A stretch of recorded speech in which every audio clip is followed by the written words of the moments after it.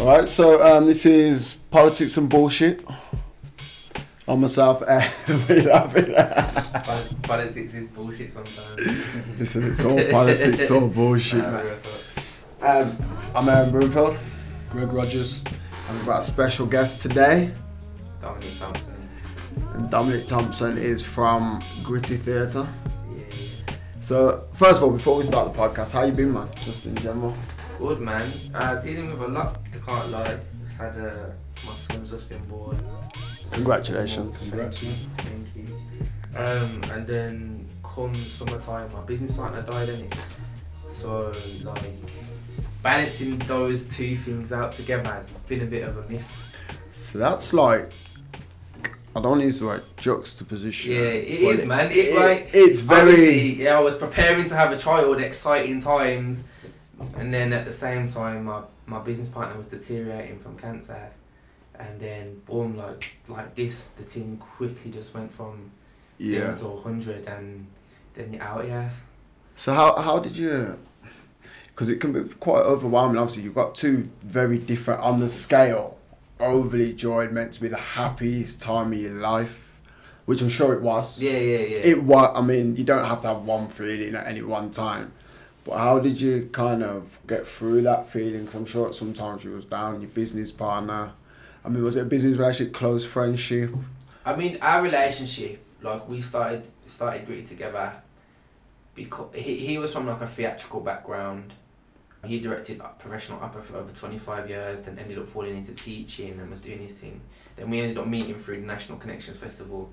Then I was almost at the beginning of my acting journey. I was just going off to Bath to train as an actor, and he was trying to go back then to kind of more professional acting, and then we kind of come together and he had some experience. So that ended up being like a little bit of like a mentoring relationship as well, and so we ended up getting like really close, worked on a couple projects at the Crescent Theatre together, and then one day a man just dropped this play called Bottleneck in my lap and went, "You read this? I think you'll rate it." So I read it. I was like, right, this play's deep, man. I connected with it on a next level and was like, yo. And we went from there, and from there, really, that's when the kind of companies formed in a sense, but weren't formed, if you get me. Yeah. The relationship began, and we spent bare time. So over the generation of like three and a half years on Gritty together, and I think our relationship was about 5.5 years. Like all of my, like, based in my professional career.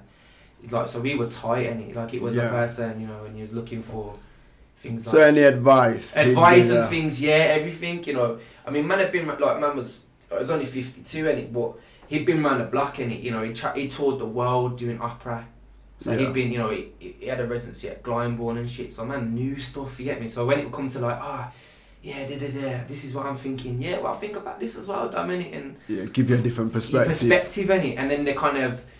You know, I'd go away and then it would bounce off, and I'd go, actually, what he's saying is a little bit, maybe this, that, and... What about the business side of things? Like, not to sound insensitive... Maybe we should, before we talk about the business side of things, maybe we should give some context to what... I mean, we know you're an actor, as we've just said, but what the actual business is. So what is Gritty? So Gritty Theatre is... it's more of a movement and a family-based orientation of bringing people that don't go to the theatre to theatre. So finding work that is relatable to that community of people that don't to the working class. Yeah, to predominantly the working class, but I wouldn't like. Do you know what it is? Through my time, when I trained with people of all different like classes and everything, and I seen actually when I started having conversations with the other side. They didn't go either. They had their own problems as well, innit? And I was like, right, I'm always sitting here going, you know what, you've got everything over there, but everyone's got their own things, innit? So that's originally how it started. I was like, this is for the street geezers, innit? This is for the people that the working class, that the theatre, what's that? Shakespeare, musicals. I ain't into that fruity stuff. Yeah. All of them kind of things. But actually, it's for people who just don't go. So like, predominantly with my influence, it ends up being tailored towards that, but other people come as well.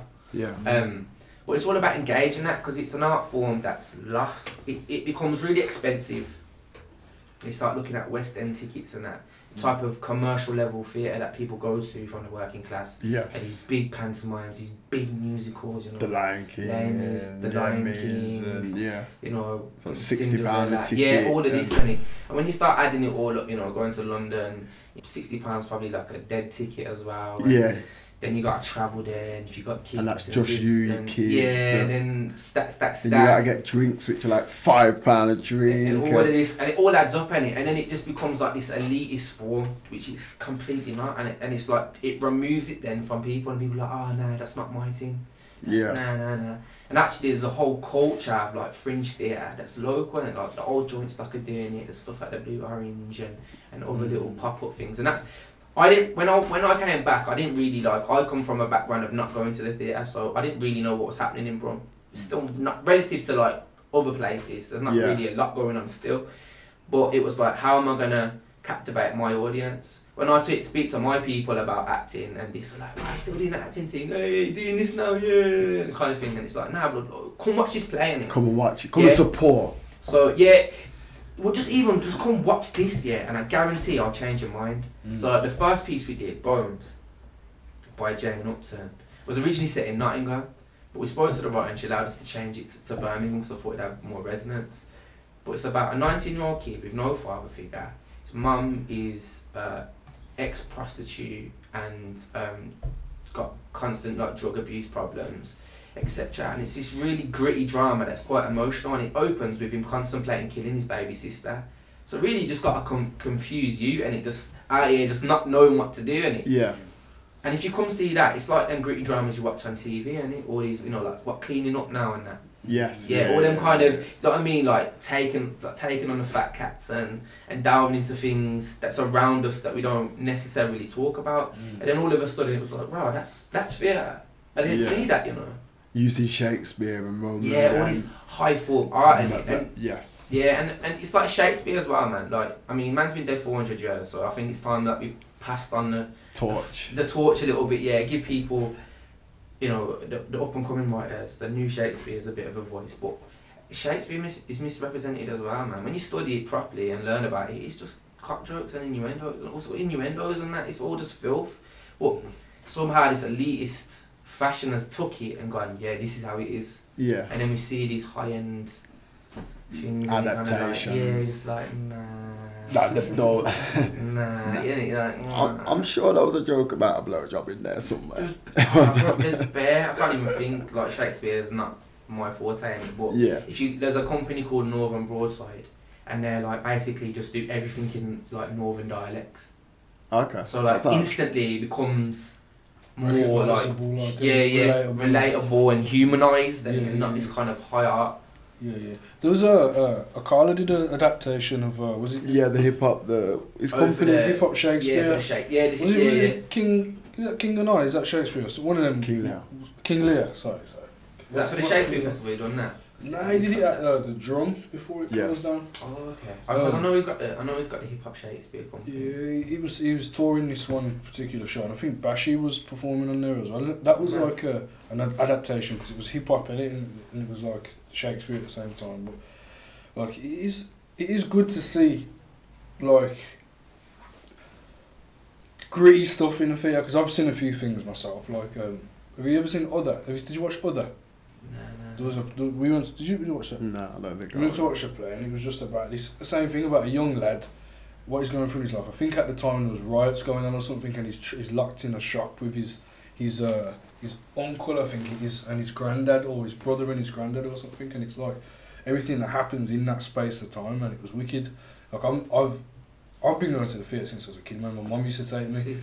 It was good because it gave me a different kind of a different view to what you're saying, like people thinking it's out of reach for them. I don't know if my mum could afford it or whether it was less expensive back then or whatever, but growing up, now when people talk about the theatre, I don't turn up my nose to it and think, oh, theatre. Although, you mention it to some people, like you say to some people, would you like to go to theatre? And they're like, the theatre? Really? But like, as I say, I've been doing it since I was a kid, so I'm always open to seeing things that are going on, and if there's something... I think you appreciate art as... I don't want to say art, because it is acting, but I think you appreciate... I think we only know what our environment gives us. And I think a lot of people, like you're saying, you were fortunate to have a mother who, when you was young, took you to the theatre, whereas a lot of kids don't have that. So it is a case of, why would I go to the theatre when I can watch a film? That's it, and it's that nature. Like, pay what is it, £150 for your TV licence or whatever, innit? Or you know, do whatever you do to get TV, and then it's like, it's there, innit? I don't have to get off my arse, innit? I can't sit there and watch it. It's not the same, though, is it? Travel. Yeah, but it's not the same. If you ain't experienced it once, yeah, you just allow it, innit? You just it's not for me, innit? I see people go in there all smartly dressed, and all it becomes something else. Then, and it's like I can just chill on it. My brothers come around, we just whack a film, man. So what steps have Gritty made, like saying, to make it accessible, to try and change the viewpoint? What's the... So so it's taking works that people can relate to and then taking it out of the theatre. Right, okay. So non-conventional like theatre like venues as such. So like our one show Chapel Street, we did that in pubs. We like made it in a pub. And it used the pub. It was immersive audience interaction. So like one member of the public would be randomly selected and forced into the play. So then people already were like, "Rah!" Like when people come to that show, I even had people that have been going theatre for ages, and I was like, I was shook in that show. I was so scared because they didn't know if it was going to get picked or not. So you go into a pub, pre-plan which pub you're going to go into? Yeah. So like obviously, yeah. So it's basically the idea behind it is. There's a certain like demographic of the working class that love to just sit down and have a pint, and they're gonna feel comfortable. They're gonna know what to wear, and it's gonna be their home, like almost their home ground. And so, if I say to them, "Do you want to come?" As soon as when I used to pitch shows, I used to say the word theatre. People go, nah. So I'm like, "Yo, I'm doing this show in a pub." Yeah. Oh yeah, what's that then? Is that stand up or something? Alright, it's a bit more of a performance-based thing, isn't it? But you can sit down and have a point. Okay, then it kind of, without using the word theatre, like nudged them into it, and then they'd sit there, and then they could have like, you know, you'd just be sitting there chilling in a pub, and then the show's built, so we get into like the different venues early and plan out how it was going to work in that space. So we had 24 beer crates that was like the kind of theatrical element of the show. But then you would use like the tables that the people sat at, and you know, nick a bit of their beer and all this kind of cheeky stuff. So, was the pub close to the general public then before that? So was so often we'd be in like a function room of a pub. So like we was in the back part of a pub or upstairs or whatever it was. We did do it at the Rainbow before it kind of ended, and that was because it's so tiny in there. That was just a closed thing. I think I would have loved to have done it and just sort of sprung it in there on like a random one, but then it's so expensive. That's what part of the problem is with theatre. It's gone so expensive because it's live. You have to pay, for that show it's something ridiculous per performance. Then you got to pay your actors and this and costume, the set, and then you can't afford for anything. Wrong. And you can't afford. You know, some plays have like very specific like clothing and that, and then to get that it might be rare, and then like to just put it on people and then people see it for free. It's hard unless you get the funding in it, because this is what I was just about to lead on to it.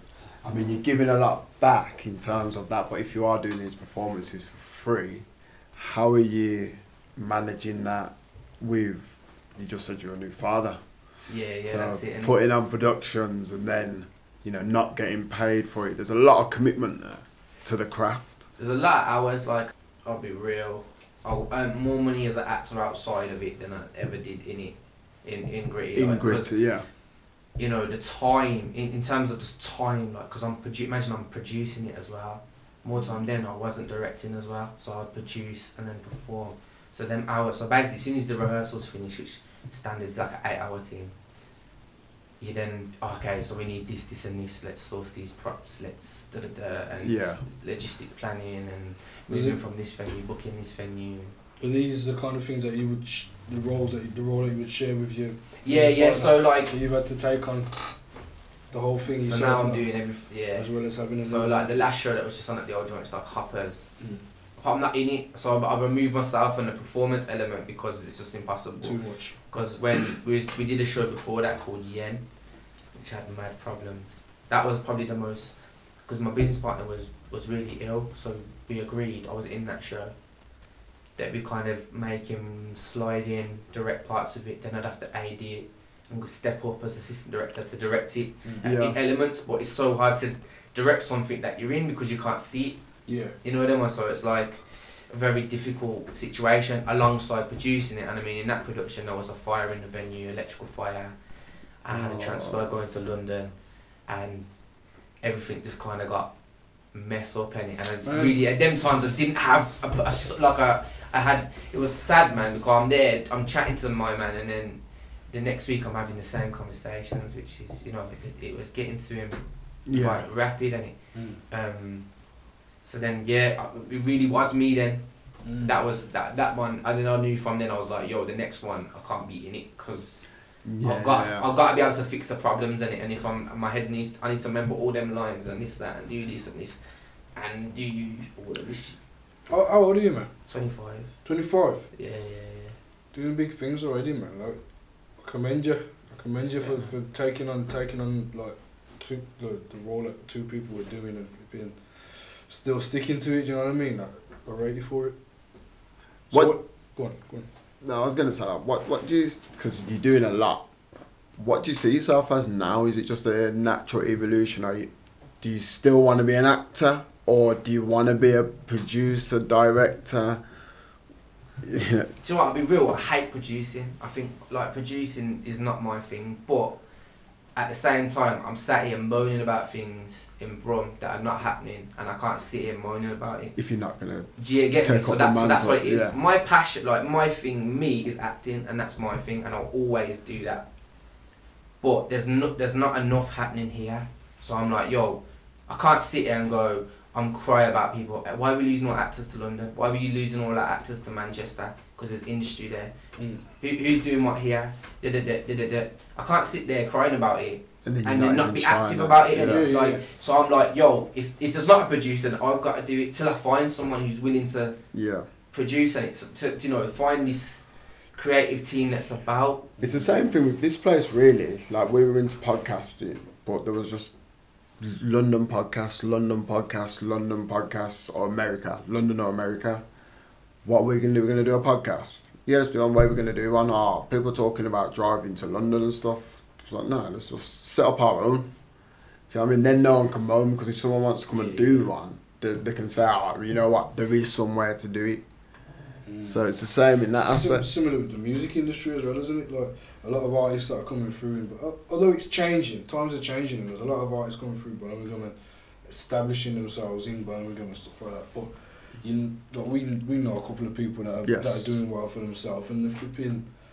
It's that allure of London, man. It's like everyone's like, yeah, you gotta come down here if you want to make anything of yourself, and but it's like, as you say, if you ain't gonna be the change that you want to see, then nothing gonna change, is it? It's not gonna happen. But I think there's more recognition now. So you see people go now and shout Brum, and come back to Brum events and do things like that. But I think on a theatre front, there's still a lack of that. Is it that we're not getting funding in Birmingham in the theatre, or is it just that it's going to the wrong shows? Like, is it going to the mainstream? Because there's always, like, the Hippodrome. You can go to big shows there. I mean, and I think I can't remember my numbers now, but it's something like 80% of the funding is in London from the Arts Council. Yeah. Okay. And 20% is left for everybody else, so when you're looking at that, I mean, the MAC had like 80% of its funding cut,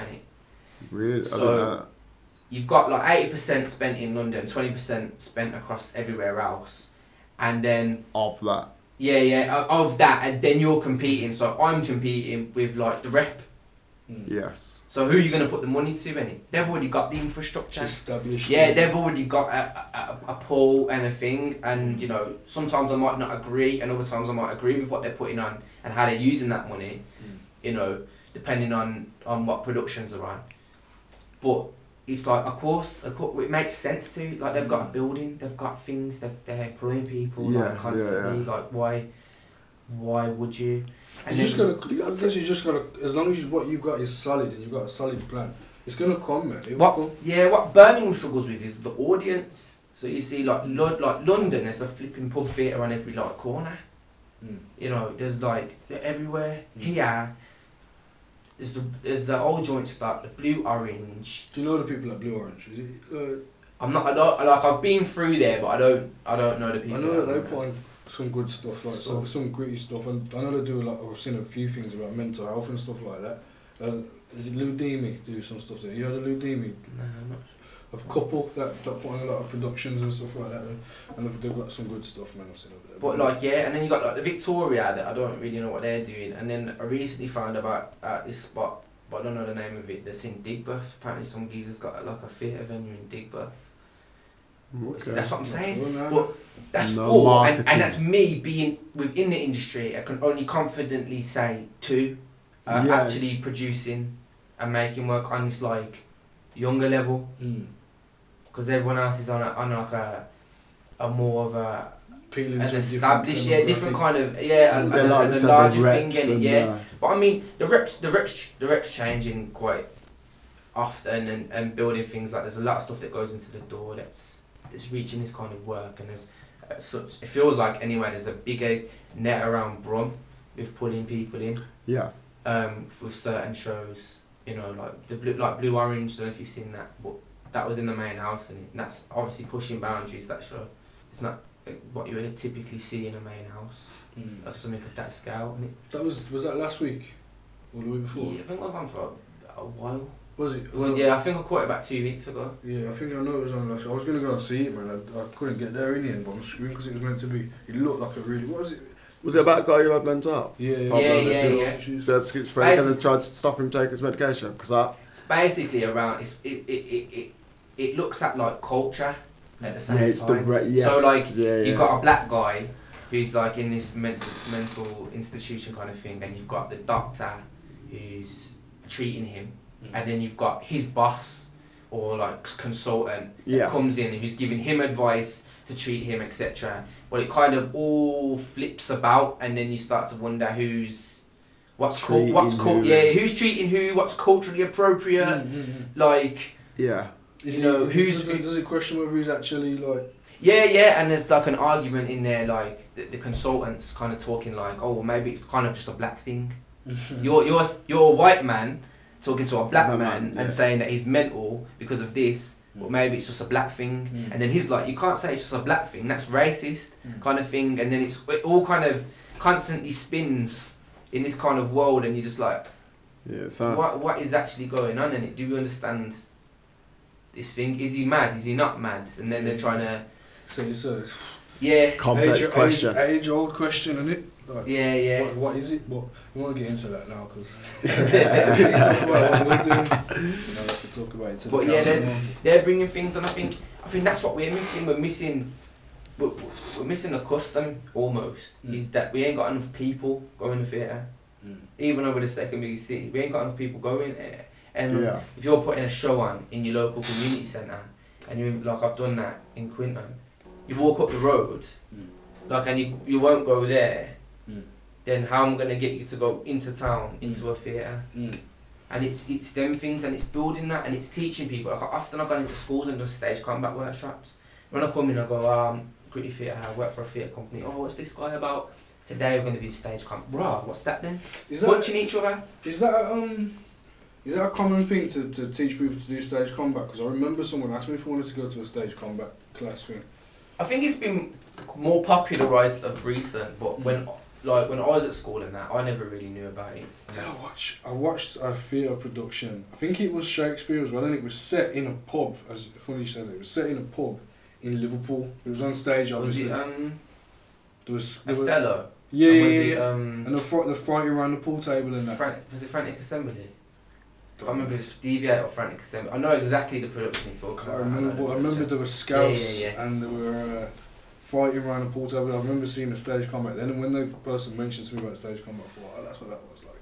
And it's kind of it's interesting, man. Like to see a kind of theatrical depiction of a fight. It's strange because obviously they can't hit each other, but like You have to It's exaggerate things a little bit. Yeah, and it's so technical. I mean, it requires the same skills that you'd have in boxing and that like level of discipline.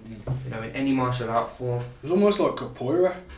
I'm not. Or capoeira. Oh yeah, yeah, capoeira. Yeah, capoeira. Yeah, it was similar kind of like the way you have to move and and bringing it in and contact punches. Yeah, it's not just on there pretending to throw punches at each other. You have to memorise who's gonna throw what punch and when, and it's like and the whole routine of it, and then it's like selling it. Like the audience needs to think that it's real, so that when you get that crack and that's what it's got to feel like. And you know, as young people, often we carry a lot of energy and we outlet it in the wrong ways, fighting each other over little things in it, like free kicks in football or whatever it is. So when you come in and you bring theatre and you bring stage combat, then they're like, right, okay, so we get to punch each other, but kinda, let's break that down a little bit, innit? You break that down and they get into it, and then they see a different side of theatre, and then I think even that might just implant the image of, right, okay, so there's things like this out there, let me try source that, let me see where that is. Just reminded me of, what did the 5 fingers say to the face? Slap! I'm Rick James, bitch. What do you think in terms of, so when you get a script, okay, so this could be whether you're producing, if someone asks you to produce something or they ask you to play a role, what is it that you look for in that? Or is it just work? Can you play roles that you think like, oh, don't know about this script, you know, I can probably like put my own little spin on this character and bring him to life? Or does it have to be like, does the dream have to be there packaged, or can you work on it? I think when you break that down a little bit. When you get something, there's 2 things that run through your head. There's the artist in you that's like, is this a project that I want to do, I need to do, and I can bring so much to this? And the other project is, am I going to survive on this project? What's the pay saying? So you look at it too. So sometimes, I'll be real in it, sometimes you take a job and there's not a lot you can do with it, and you take it for the money because you need the money because it's substantial, and then something that really might grip you might not have that kind of money, and you're looking at it and you're like, this needs to be made, and it like people need to see this has got to be the thing in it, and you know, so you have to like it's that thing in it. But I mean, depending whether it's like film or theatre, they're 2 very different kind of ways in. With your R&D, is it a case of you play it to the public, or are these like things where you're doing it to like, you know, like critics or people in the industry? Are you letting them have a say on it, or is it just... It depends how like different R&Ds will do different things. They normally always end up as a performance because you need to get feedback from something. Sometimes there'll be like closed performances where you invite I wouldn't say critics as such, but like people you know within the industry that would tell you honestly what they think of the show. Have you ever had any feedback? Nah, mate, that's not the one. Never had like, I mean, the thing with feedback is people get really emotional about it, but I like kind of want it all the time. Good feedback, like we'll critique, but it will go, I didn't rate this because and maybe more constructive criticism, yeah. So then there's the element of growth, rather than someone can say to me, oh, that was shit. Alright. Cool, and what do I do with that? Or if someone says it's good, it doesn't really tell you like the missing parts. It's my like worst thing, that is. It's a case of, it's good, or I enjoyed that. They're my pet hates. When someone sees something, I'm like, no, because like I can see it in your face that there's something else you want to say. And you're just like, that was good. That was alright still. Yeah. So what you were saying when you was on about the word nice? That was nice. So. I hate that word, man. just be real about it, innit? Nice, it's such a cop out. Like, I mean, I'm just like, be real about it, say like what's on your mind. I mean, with the latest show, like someone had something to say in it and he didn't know me, but he knew the writer and other people, and he was like, alright, and I could see him and I was like, bro, don't, I'm not emotional in it. I'm not one of them. I'm not Yeah, gonna you're like gonna try take and it tell me, personal, hit yeah. me in it. Like I need this information. This is how things grow. This is how things develop. Like, you know, I've seen people get negative kind of critique, and then they're just kind of they don't know what they're talking about, and take it all out. It's not about that. It's about like improving in that thing, and it take it on board, understand it, move on, and it, and that's how you grow in it. You know, if people are saying you're good all the time, you just see people go, and it's dead. Well, everyone's just scared to say it. Everyone's scared to say, like, you know what, this is. They might not even be scared to say. They might believe the hype themselves. All them ones. I see things all the time, and I'm thinking, I don't rate that. There's a lot of artists. I won't say this in particular. Well, yeah. I don't. Yeah, and I don't think it's a thing of like outing people, because I don't think that's a fair way to do like constructive critique either. And it's like straight up going like, "Hey everyone, this thing over here is shit because and it, like you should have like a level and say to someone, go, look, personally, like this is how I feel the thing was. Obviously, you don't have to listen to me. Everyone else seems to enjoy it or whatever, but they might be lying to you. Yeah. Just take that on board, innit? Yeah. You know, you were saying earlier that film is a different process to theatre. What is there actually a difference in the actual acting process rather than like the production side? So is it a case of, is it a different skill set? Or Yeah, 100%. Is it the same? 100% different skill set. So, in a sense, film is all about not being there, Right. and being like really in this intricate moment between whatever's happening, and there's no camera, and the camera just collects the information. As soon as you see on film, people start to act. You see it. Your face don't lie. And they say a lot of acting on film is within the eyes. Often we don't do all these. Well, I do because I'm just. Yeah, that's you. But it's something I have to tone down, because actually on camera, it doesn't look believable. Right. Okay. Because it's more that. Whereas stage is a much bigger picture in it. So although you might not break the fourth wall and speak out to the audience, you've still kind of got to dramatise it and make it a bit bigger. And I'm not saying it's got to be massively flamboyant and all this kind of stuff, but it has to be just that bit bigger. So you kind of, stage is kind of big and film is small. So stage is Alan Carr and film is Jimmy Carr. Yeah, you could say. Yeah, but Alan's got more movement and then Jimmy's kind of that dead. Dead. And then like sitcoms sit in the middle. Right. Okay. So you imagine like a sitcom is the best of both worlds, because you have if you got a live audience, you're feeding them, so you're finding the balance between performing for camera and performing a performance. And those ones, the big difference is that a theatre show runs for whatever it is, 90 minutes, 60 minutes, whatever it is.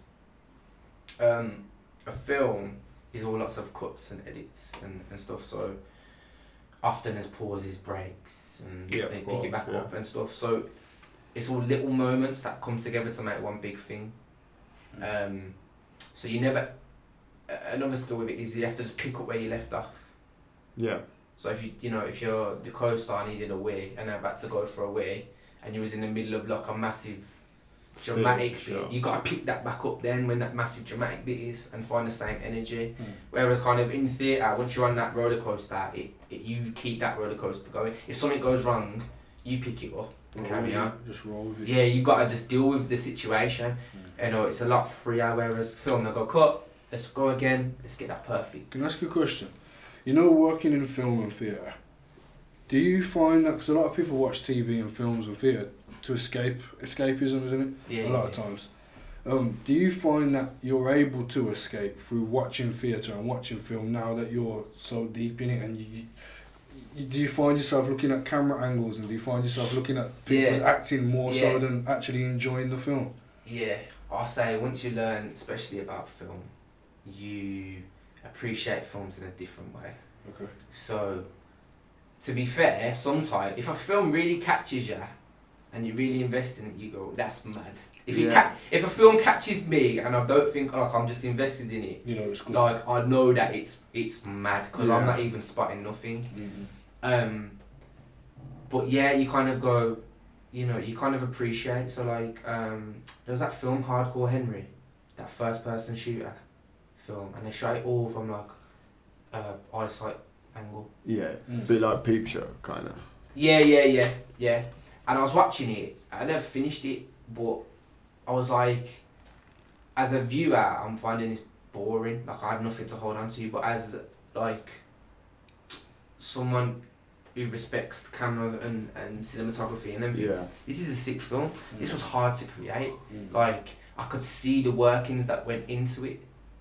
Yeah. So like I was like actually appreciate So I was like, bruh, from a filmmaking perspective, this film is up here, but from a viewing perspective, I'm only seeing one shot. And sometimes that's why we watch films, innit? Because you get to see the responses. Whereas this was like, I'm one narrative. I'm just, You ever seen that film with what's his face?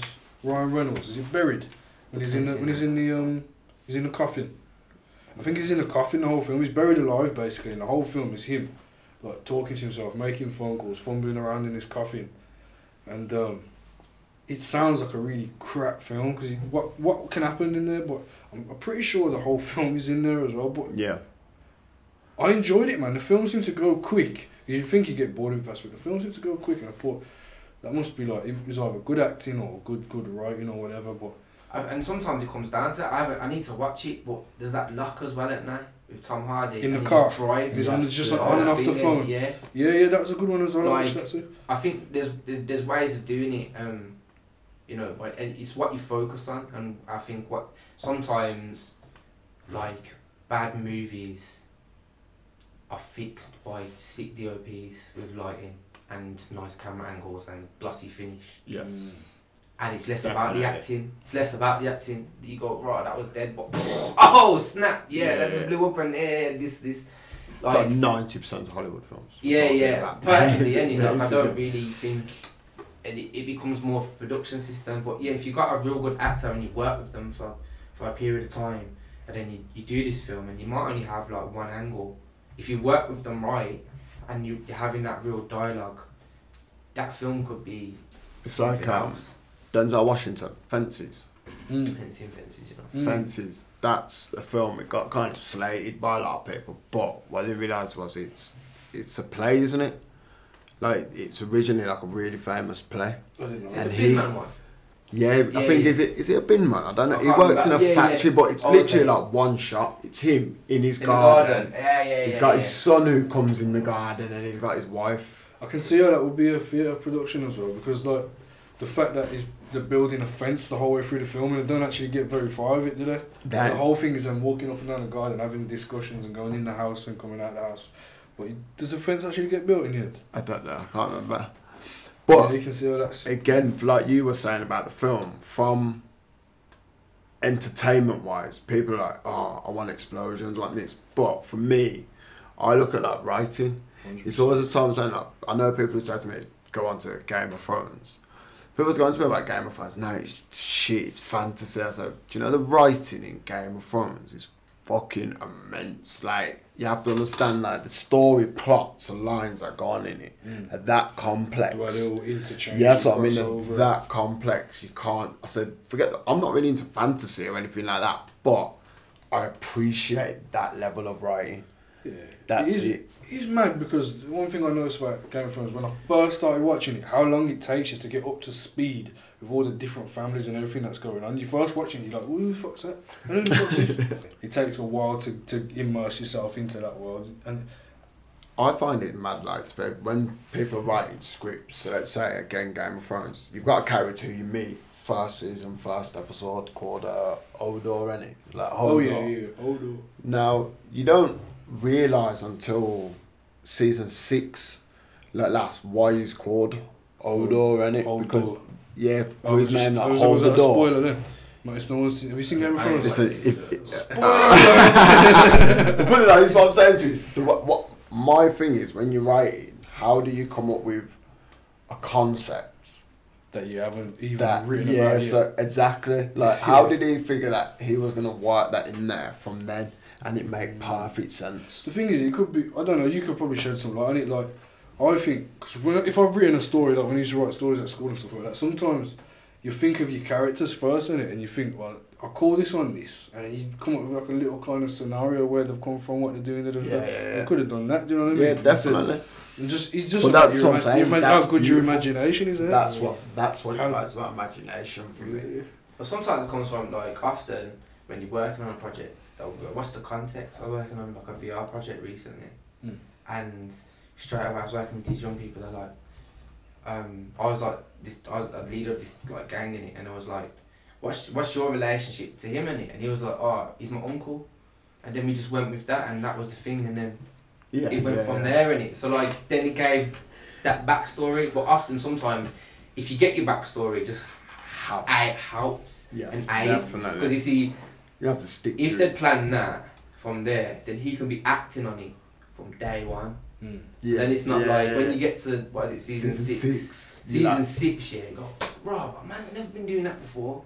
He's only started doing that in season 6. Like he's had that, like you know, whatever it is, like if he's sniffing something, whatever, and it like you can see the build up, and then it, as an audience member, you're like, bro, that built in, that worked out. You know, but it could come from that first discussion. He might not have had it, he might have had it, he might not have had it. What do you think this character? Well, I think that, you know, with a name like this, he might be like beheading people. It could even, with that particular instance, it could genuinely have been created along the way. It could have thought of a name and then said, why don't we say that his name was this because of somewhere along the line, you know what I mean? Well, the only reason that particular, I mean, I genuinely think that in films in general, but that one sticks to my mind is because what you have to think about is that there was only 5 books Game of Thrones. So the last 2 seasons, 6 and 7, weren't written by the guy who wrote the book. So I've not read the books. So it could be a case of they've taken something in the book and just extended it into the 6th season. So for it to make perfect sense for that to have happened is great writing for me. I mean, these guys think, I think that's dialogue is one of the things. Dialogue and sound, or speaking, words and sound, are some of the most underappreciated things, I think, generally, because dialogue that flows, that works and feels real, is hard to create. And I've seen writers go, nah, that's a comma, it's not a full stop. You get me? And they're pedantic about it because actually that full stop or that comma, that exclamation mark makes a difference, a massive difference to the intonation of what they're trying to get at. Yeah. And you know, and with sound, then people take it for granted. With the scripts I've read, written, sorry. Or even read, I'll put these to read as well. Like, I read The Office, the scripts, full scripts of The Office. I'm reading them, I'm like, this is so fucking boring. Do you know what I mean? So it's weird how, because let's be honest, like 99% of conversations every day are boring. If you actually wrote what you're saying down, it's like, hi, how are you? Yeah, I'm fine. Do you know what I mean? It's only your personality that makes it into the actual conversation. So when you're sending a script to someone, it must be like hard to visual. I mean, I'm talking about character. Like, how do you put your character into it? Because like I said, I've wrote scripts and sometimes I look at it and I think, oh, that conversation sounds dead, man. But then I'm thinking like, it's not actually going to be like that when it's said. So when people act it, I can say, all right, now it makes sense. So how do you know that before you see it being acted? I think it's the way like people you can see when like going and gonna. So when you write it, it's funny because we always write a lot of the time in correct English. Yeah. So you see it on the page like I'm going to shop in it, but it might be I'm gonna go shop. Yeah. I'm going to shop. And then there's different things in it, and some writers write like that. I know when I write. What do you write? Yeah. I write how. You're gonna say if that character's a character. Yeah, man.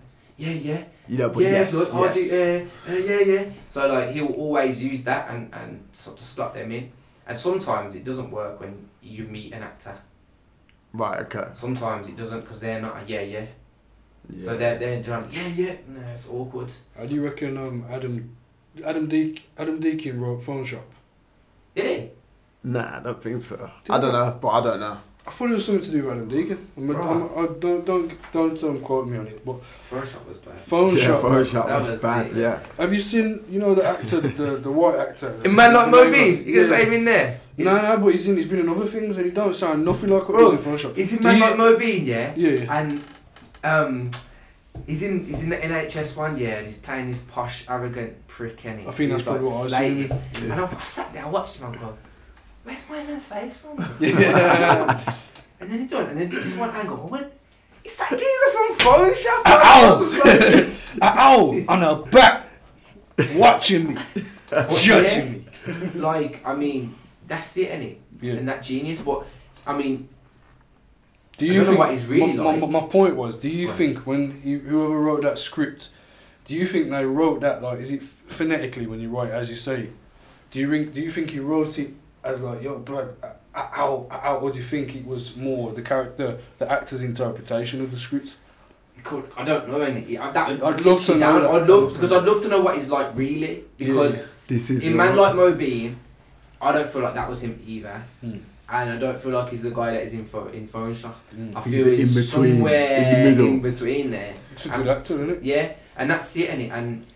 And in the casting of that, obviously they went, we need someone who can try and talk street, innit? Yeah. And that thing, and whether they did that by phonetically, helping him by spelling it like ow, and seeing that on the page, or whether they wrote it and was just like, go with that. I don't know. That's a hard one. That's a hard thing because people bring different stuff. Do you think that there's? Well, I think there has been definitely a rise in actors, British actors in the US. Yeah, 100%. It's more like I think it's the establishment game more, and it's also actually. Okay, I'm going to correct myself. Sorry, Phil Boker is the one who created, wrote, and produced and directed Phone Shop. Just kidding. There's the next season that does. Yeah, definitely. Well, my theory was this is just something I thought of. Is it because? Well, not is it because, but I kind of feel like, if you're auditioning, if you go to America, let's say you go to America and audition, and they say we want you to play this character. If an American goes and plays it, it's kind of like normal. It's normal for them to do that. Whereas when British actors go and pull it off, you're actually seeing the true depth of their craft. Do you see what I mean? Like, for me to go and put an American accent on and be really convincing, if you do that to me, I'm going to be like, right, yo, this man can act. That's acting. Whereas if it's just like Americans going and doing it, you don't really know if how deep they're going to be in it. Oh yeah. Do you think it's easier for an Englishman to put on an American accent than it is for an American to put on an English accent? I'm going to say it's easier for an Englishman to put on an American accent than an American to do an English accent. I'd agree. But that is coming from this side of the pond, isn't it? Yeah. Because actually, your accent probably might insult the Americans anyway. You sound Canadian, man. And yeah, it's all of that. So, but I think the perception of British people in America, what was I watching? I seen a press conference for the AJ and Baby Miller thing, and he's saying tea and crumpets, and do you get me? Yeah, that's not it, innit? And I think their perception of it is this Disney Channel. Yeah, it's mad because I got a lot of family in America, and they always drop the tea and crumpets and the roses and all this stuff. Like, I got a cousin who was like, "Auntie, can I have a cup of tea?" And you're like, "What? No, I don't even know what you sound like, man." But yeah, I don't know. I feel like they're still in that Mary Poppins era of things. But what is it though? Because they ain't watching Mary Poppins, so where did they get this impression from? Well, you have to understand that, they were England, weren't they? So at the time, that's where it comes from. It comes from the fact that most people who probably do go to America from England and on a whole are quite upper class. That's it. The people that you are seeing who are getting thrust into these positions, whether you're on CNN or... Don't get me wrong, the internet now is changing that. It's like you watch things and Americans are finally realising that, what? You've got racism in England. You've got black people in England. You've got grime music. You got grime. What's all this? What's grime music? This is sick. Well, at the same time, surely, even some man from, I don't know, Croydon and some man from Manchester I've got, do you know what I mean? Or even... Yeah, definitely. They kind of think that, you know, Great Britain and it is all the same. They don't really know. Well, they don't really know, do they? They don't know. Yeah, they don't know. They know London. Yeah. And that's really, something. And that's where they base it off, innit? Watch one like Mary Poppins video and gone, that's London. And still think we've got children chimney sweeps and that.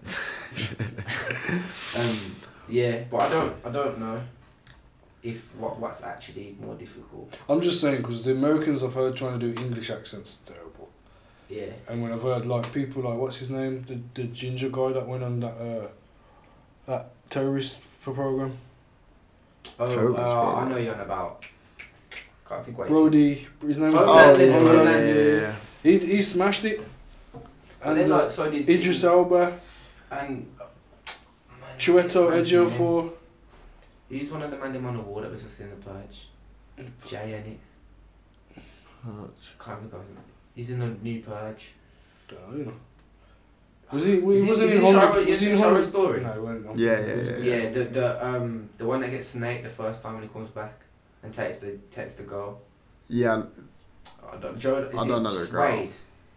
J.O. I can't think of his name. I'm thinking of his like Instagram thing and merging it all together. What's his face as well? Star Wars guy. Yeah. John Boyega. It's that thing, man. But it's like. I guess falling for it. I guess it's hard to say as well because there's probably not many Americans that are coming to do English films, are there? They don't have to because, like, I mean, it's going to be interesting. Large up Drake for doing supporting Top Boy 3 and what I beg that he doesn't do a British accent. Acting in it. He's going to act in it. Oh, is he? He's going in it? Nah. He used to be an actor. I can see True. that. But is he going to be English? Hopefully he's not in it. That's what I'm hoping because when, you know, I see Man and Brum and that. Hey guys. Doing that.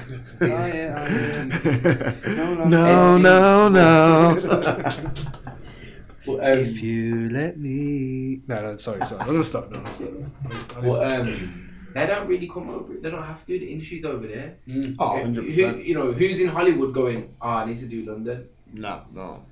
It's going to be weird in the next few years because basically it's cheaper to film in the UK now. Right, okay. So man, I'm moving back. Like, wow, not moving back, but kind of coming across. It's how the kind of the film industry started in Hollywood, and because on the old cameras it was all about sunshine. Yeah. So that out in the desert, it's all different. I was going to say that, though. Sure, you got a better location over there. Do you think there's like a parallel in... Is there any kind of... You talked about class being a thing. Is there any like racial profiling when it comes to acting, and is there enough roles for black people? I mean, is there a lot of black people writing? Do you see anything?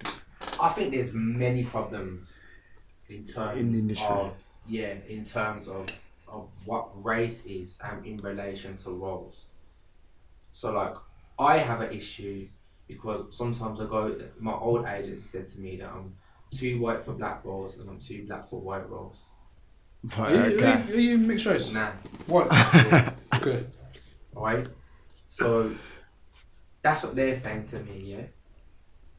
So like there's an issue there, right? And whether that is that all like street characters have to be black. Do you get me? Is that, you know what I mean? There's racism there because that's not the case. Have you ever been asked to go in Step Up 3? Huh? Have you ever been asked to go in Step Up 3? No. Just wondering. Sorry. Random thought, man.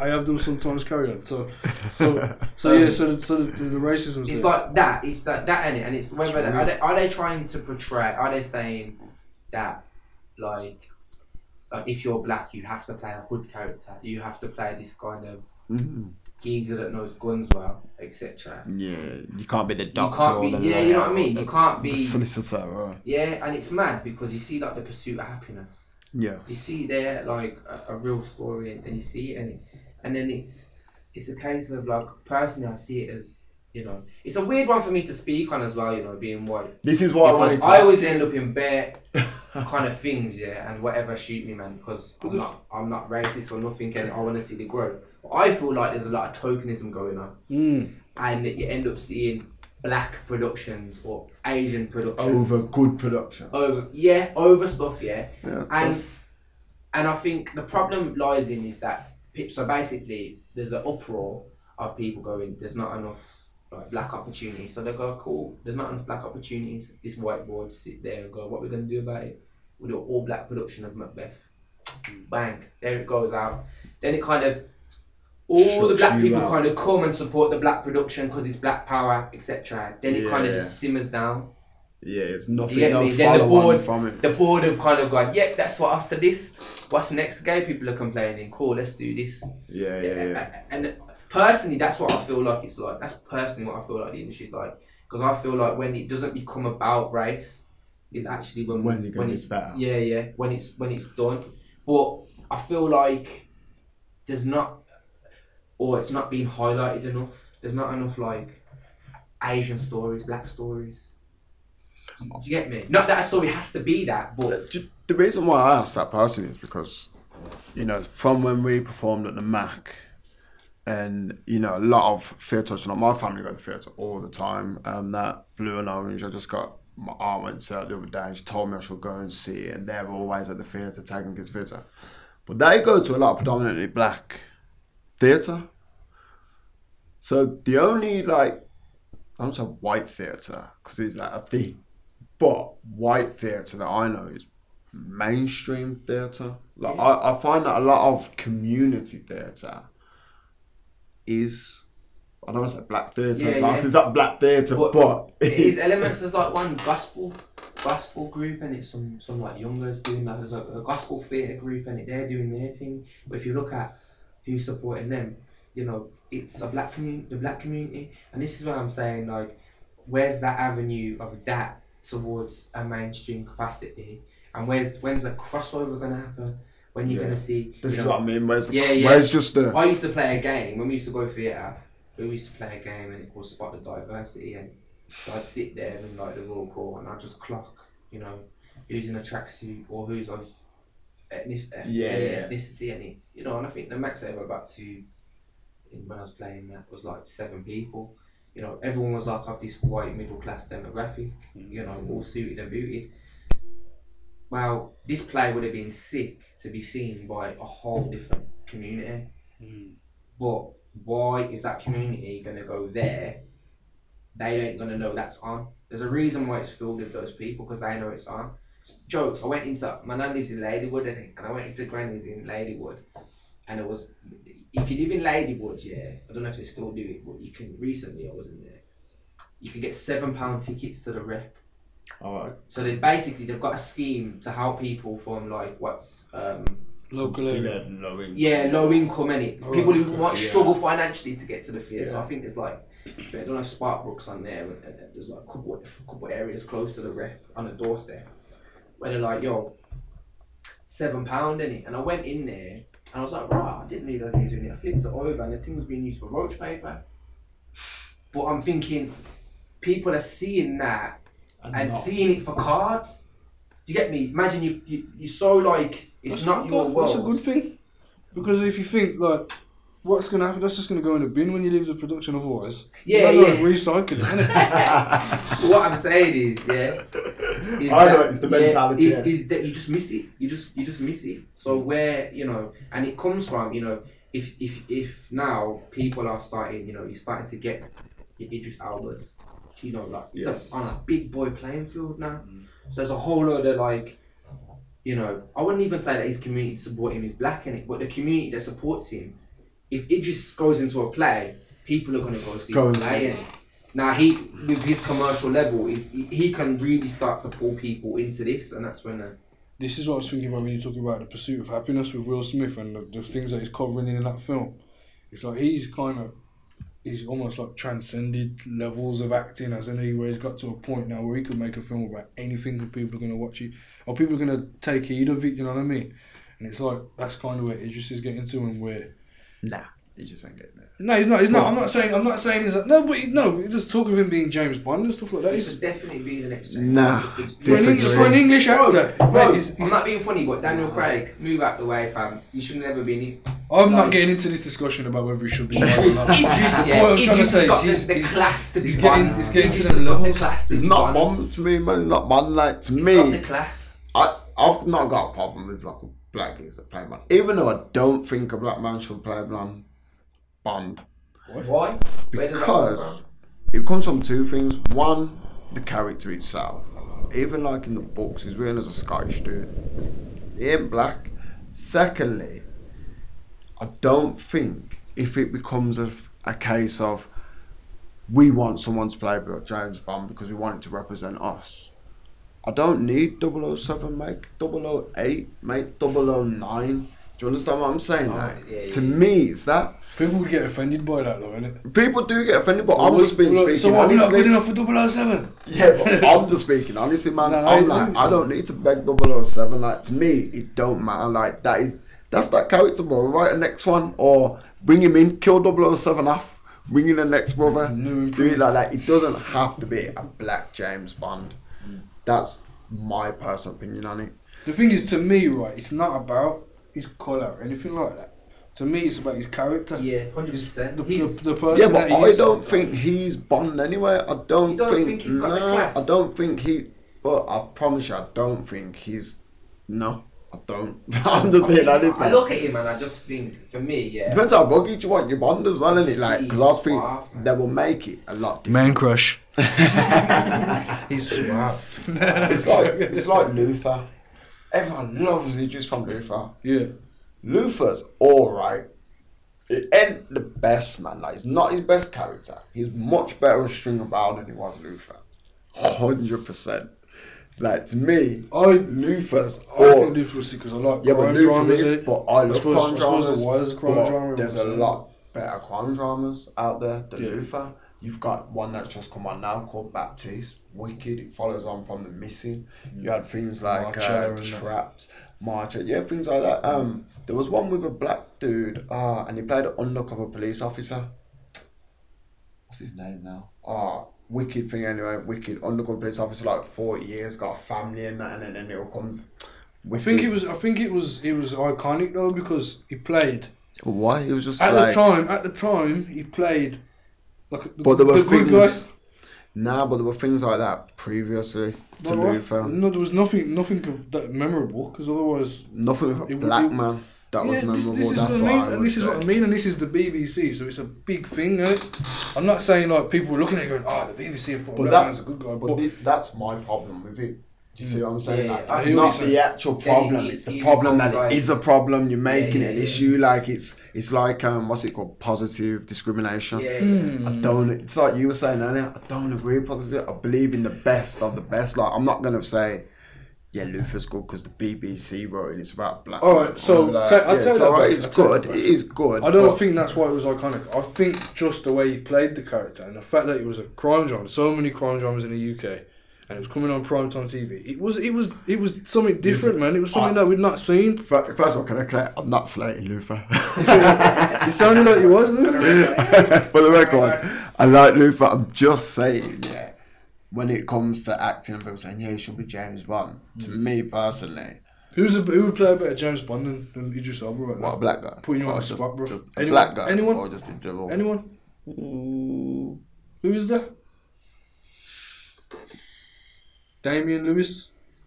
Nah, I can't stand him either. A ginger? What about a ginger James Bond? Could you do that? Can you have a ginger James Bond? Yeah. Why isn't there a ginger James Bond? That'll be out there tomorrow. Who is there? What's Michael? Michael. Fassbender. No. What am I thinking of? Using all my names just fell out of my head.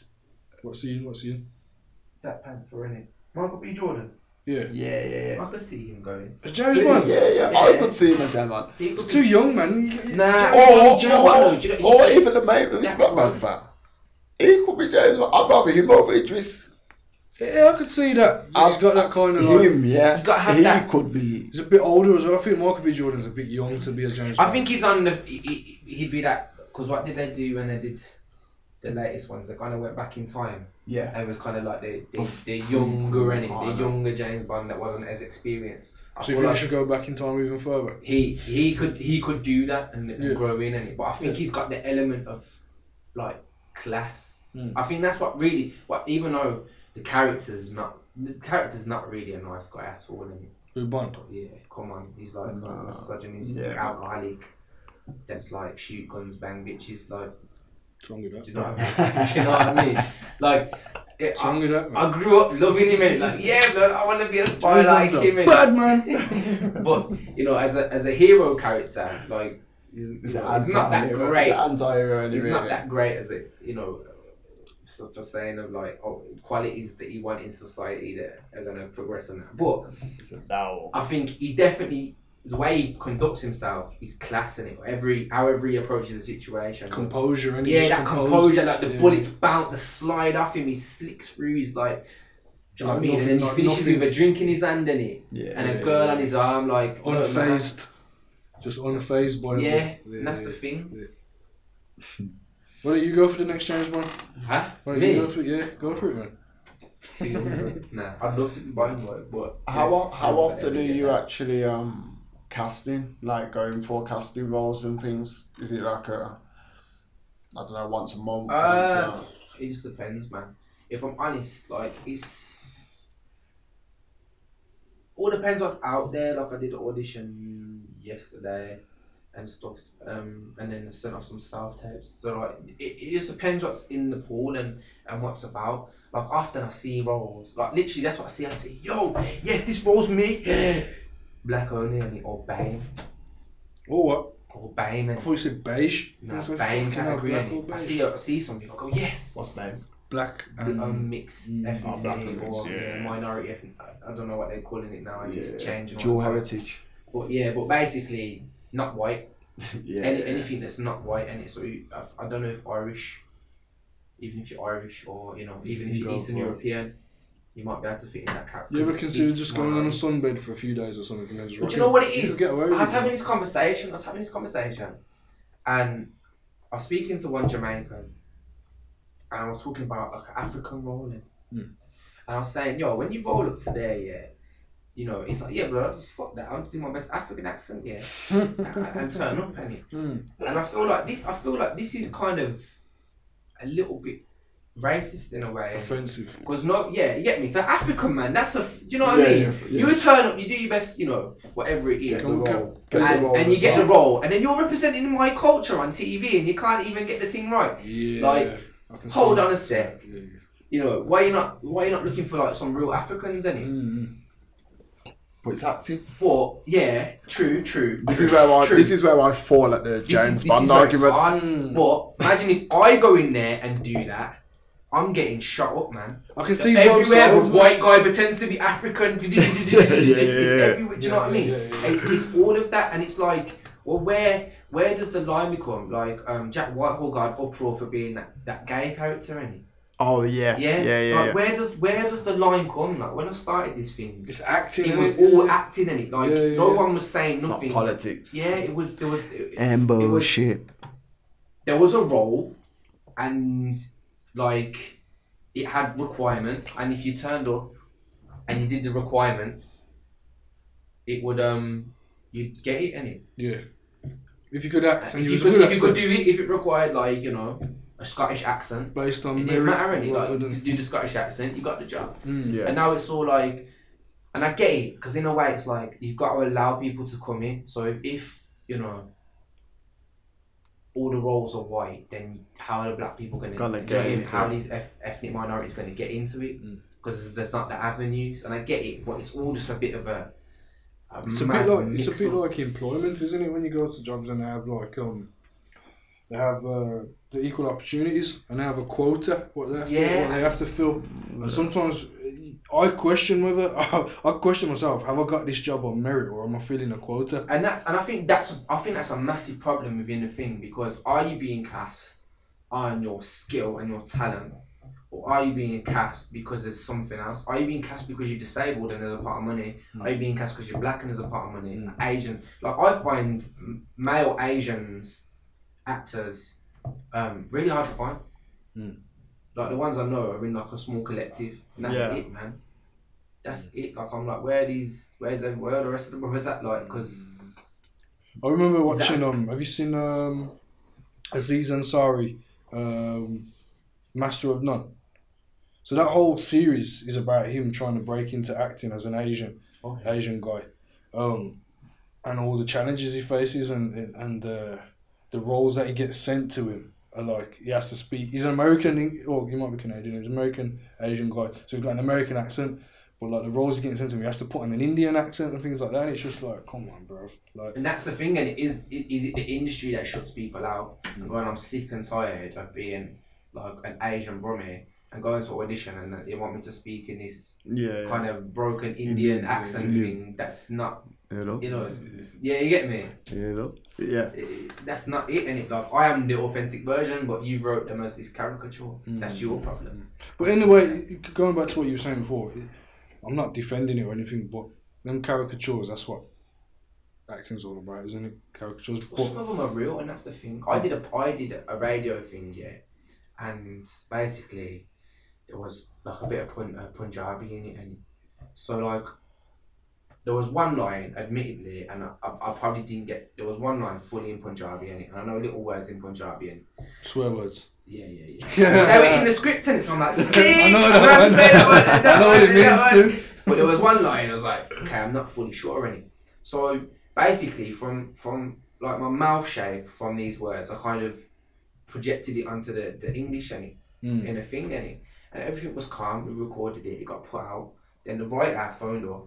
I don't know what race the writer is, innit? But the writer was like, "It's way offensive," and I just took it, and the people were like, "Oh, we missed it. This was so racist." Well, because you should have said it in an English accent. Like, because I was like, "Well, I'm playing. You've got him speaking Punjabi in it, so there's an element of that in there, and he's speaking like with like at the end of English sentence with Punjabi. So there's elements of that. So." Why was it not bought before, and what is the issue? It's like the writer, he's got a massive problem with it. I went, cool. I said, if this character was French, would you have a problem with me doing like a French team time? Yeah. Nothing back in it. And it's I'm like, where is the line? What is the sketch? It's like if you were speaking Spanish or something, it was like, Poquito cerveza, please. And you're speaking a Brummie accent. If you're speaking another country's dialect, or you're speaking another country's language, you should expect to put on the accent that goes with that. You know what I mean? You don't say things, I'm not going to say that because it's got a flipping apostrophe at the end. I'm going to say how I say it, you know what I mean? Nah. You got to adapt and that's the way it should be. It's mad. It's mad. It's crazy world. But yo. Where do you think, what do you think young kids getting into acting? Because obviously acting a massive thing kids get pushed on in school. So, I mean, is there anything that young kids should be doing? I mean, any advice trying to get into that? Yeah. Basically, I think it's a weird one because kids get pushed on it also as like, if you're a bad kid, if you've got bare energy, if you are kind of lost, finding yourself, going through things, you always end up getting pushed towards drama because it's the easy option before they put it in that. But rather than like just invest in it and have a look at it, and then if you like it, look at locally what's going on and look. It's a very like Brum in particular. It's a very small circle. Once you enter it, there's bare clickiness on that, but there's always a path that will just knock the door open. Yeah. And once you're in, bro, you just like I've just been kicking off doors ever since. Yeah, they've got some things in Bourneville for kids. I can't remember what drama school is, but they've also got the Mac. They do things for kids on the weekends, I think. Not sure of any others, but yeah, you can definitely always check things out. Follow the lines as well, innit? So like the Crescent Theatre, they've got like a stage 2, they've got a youth thing. Round Midnight, they've got Raw Talent, they've got a youth company. Them people will link you to the thing. So like, I mean, this VR project contains people from Raw Talent. So one Asian lad comes to me and starts chatting to me like, yo bro, I'm thinking, I'm 20 now, but I went away and did something different. Where do I go in it? So I'm like, yo, let me see where I can plug you in. Like him knowing them, meeting me, allowed a plug in it. So follow the lines. More often than not, people know everyone, and there's like mad crossovers in it. So it's like, rah, and 6 degrees of separation. And just look at what you're watching and find the people that you like to watch and holler them. So like, you got like the Bantic show in it. They have Birmingham based collective doing skit videos. Them are on stuff. if you like what you're seeing, holler them and go, yo, I'm trying acting thing. Any chances like I can watch. You know, I don't have to be in it. I can watch and then you go see them and go, okay, maybe we can do one little skit, test you out, see what's going on, and just find those streams. Because like when I come, I didn't know anywhere in it, and I went away to Bath, trained for 3 years, come back, and still didn't know no one. I had to find them, and you can start now. And I would suggest look at a school to train at. And do you think that's important? Like, you know, you see people who go to London, what is it, the Brit School and stage culture, school. Yeah, there's lots of different things. That you got like Rosebery for Bristol Old Vic, and they've all got different statuses. I went to Bath Spa, like it's not considered, or it's not even accredited on the whatever the 20 list that it is. Yeah. But even that gives me opportunities now. So recently I got given an opportunity because I didn't go to an accredited drama school. Right, okay. But I got the same level of training.